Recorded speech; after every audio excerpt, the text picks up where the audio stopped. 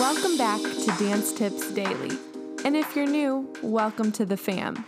I'm your host, Danny Albertina, and this is the podcast where I read to you, with the author's permission, of course, short and sweet dance excerpts on topics such as choreography, performance, mental health, physical health, nutrition, education, and more.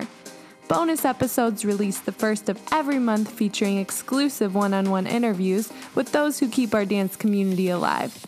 If you're ready to spend a little time getting a little better each day, let's dance in.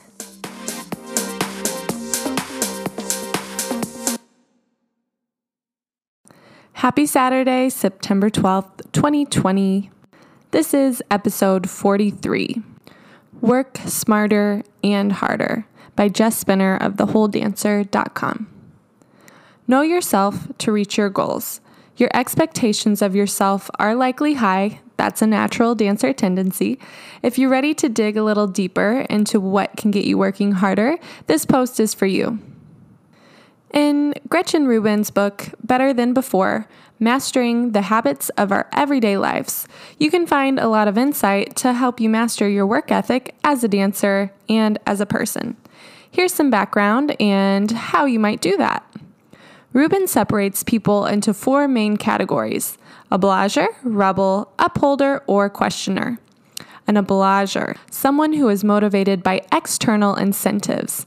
This one is very common. It definitely is the one I relate to most, and I can see this being true for many dancers as well. Obligers are not as easily able to meet expectations they've placed on themselves. Instead, they're motivated by external validation.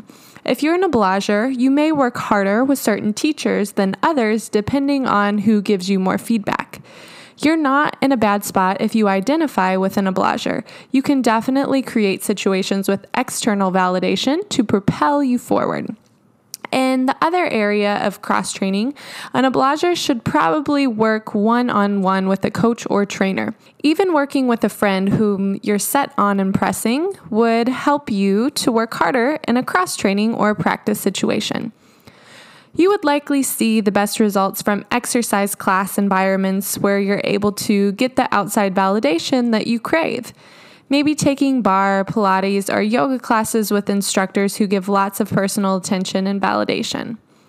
I'm definitely an obliger. In college, I was able to work on partnering outside of partnering class only because someone else was there with me. For variations, I had to enlist a friend to come watch and give me feedback. I definitely needed that external validation, but clearly there are ways to create it for yourself. I was never the person who could just go to a studio and work super hard on my own with no one around.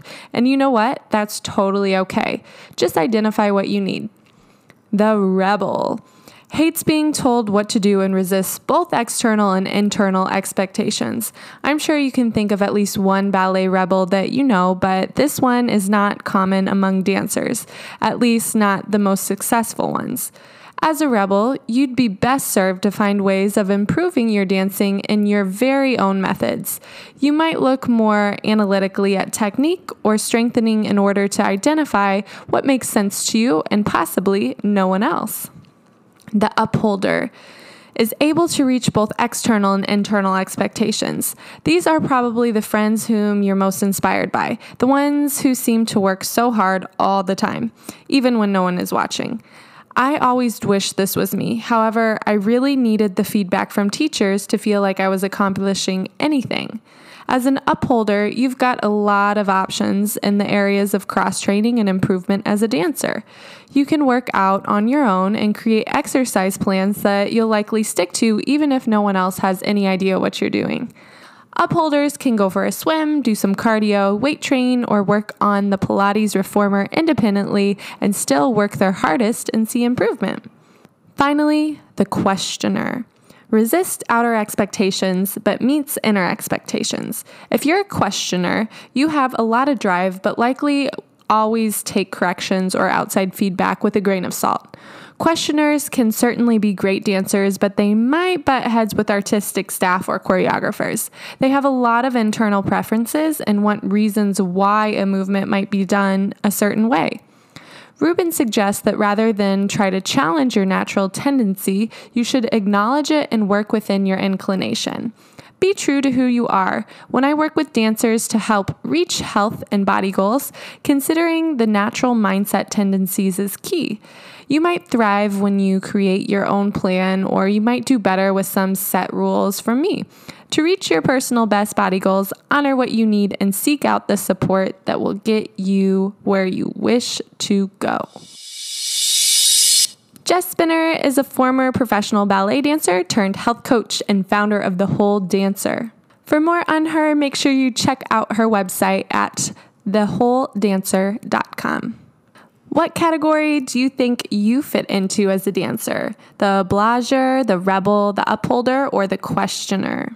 If you want to share with me what dancer you are, feel free to reach out via Instagram at Dance Tips Daily. I'd be happy to feature you.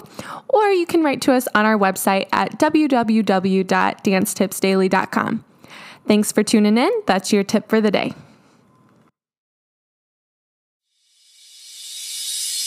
Thanks for listening today, and tune in tomorrow for more short and sweet tips. Happy dancing.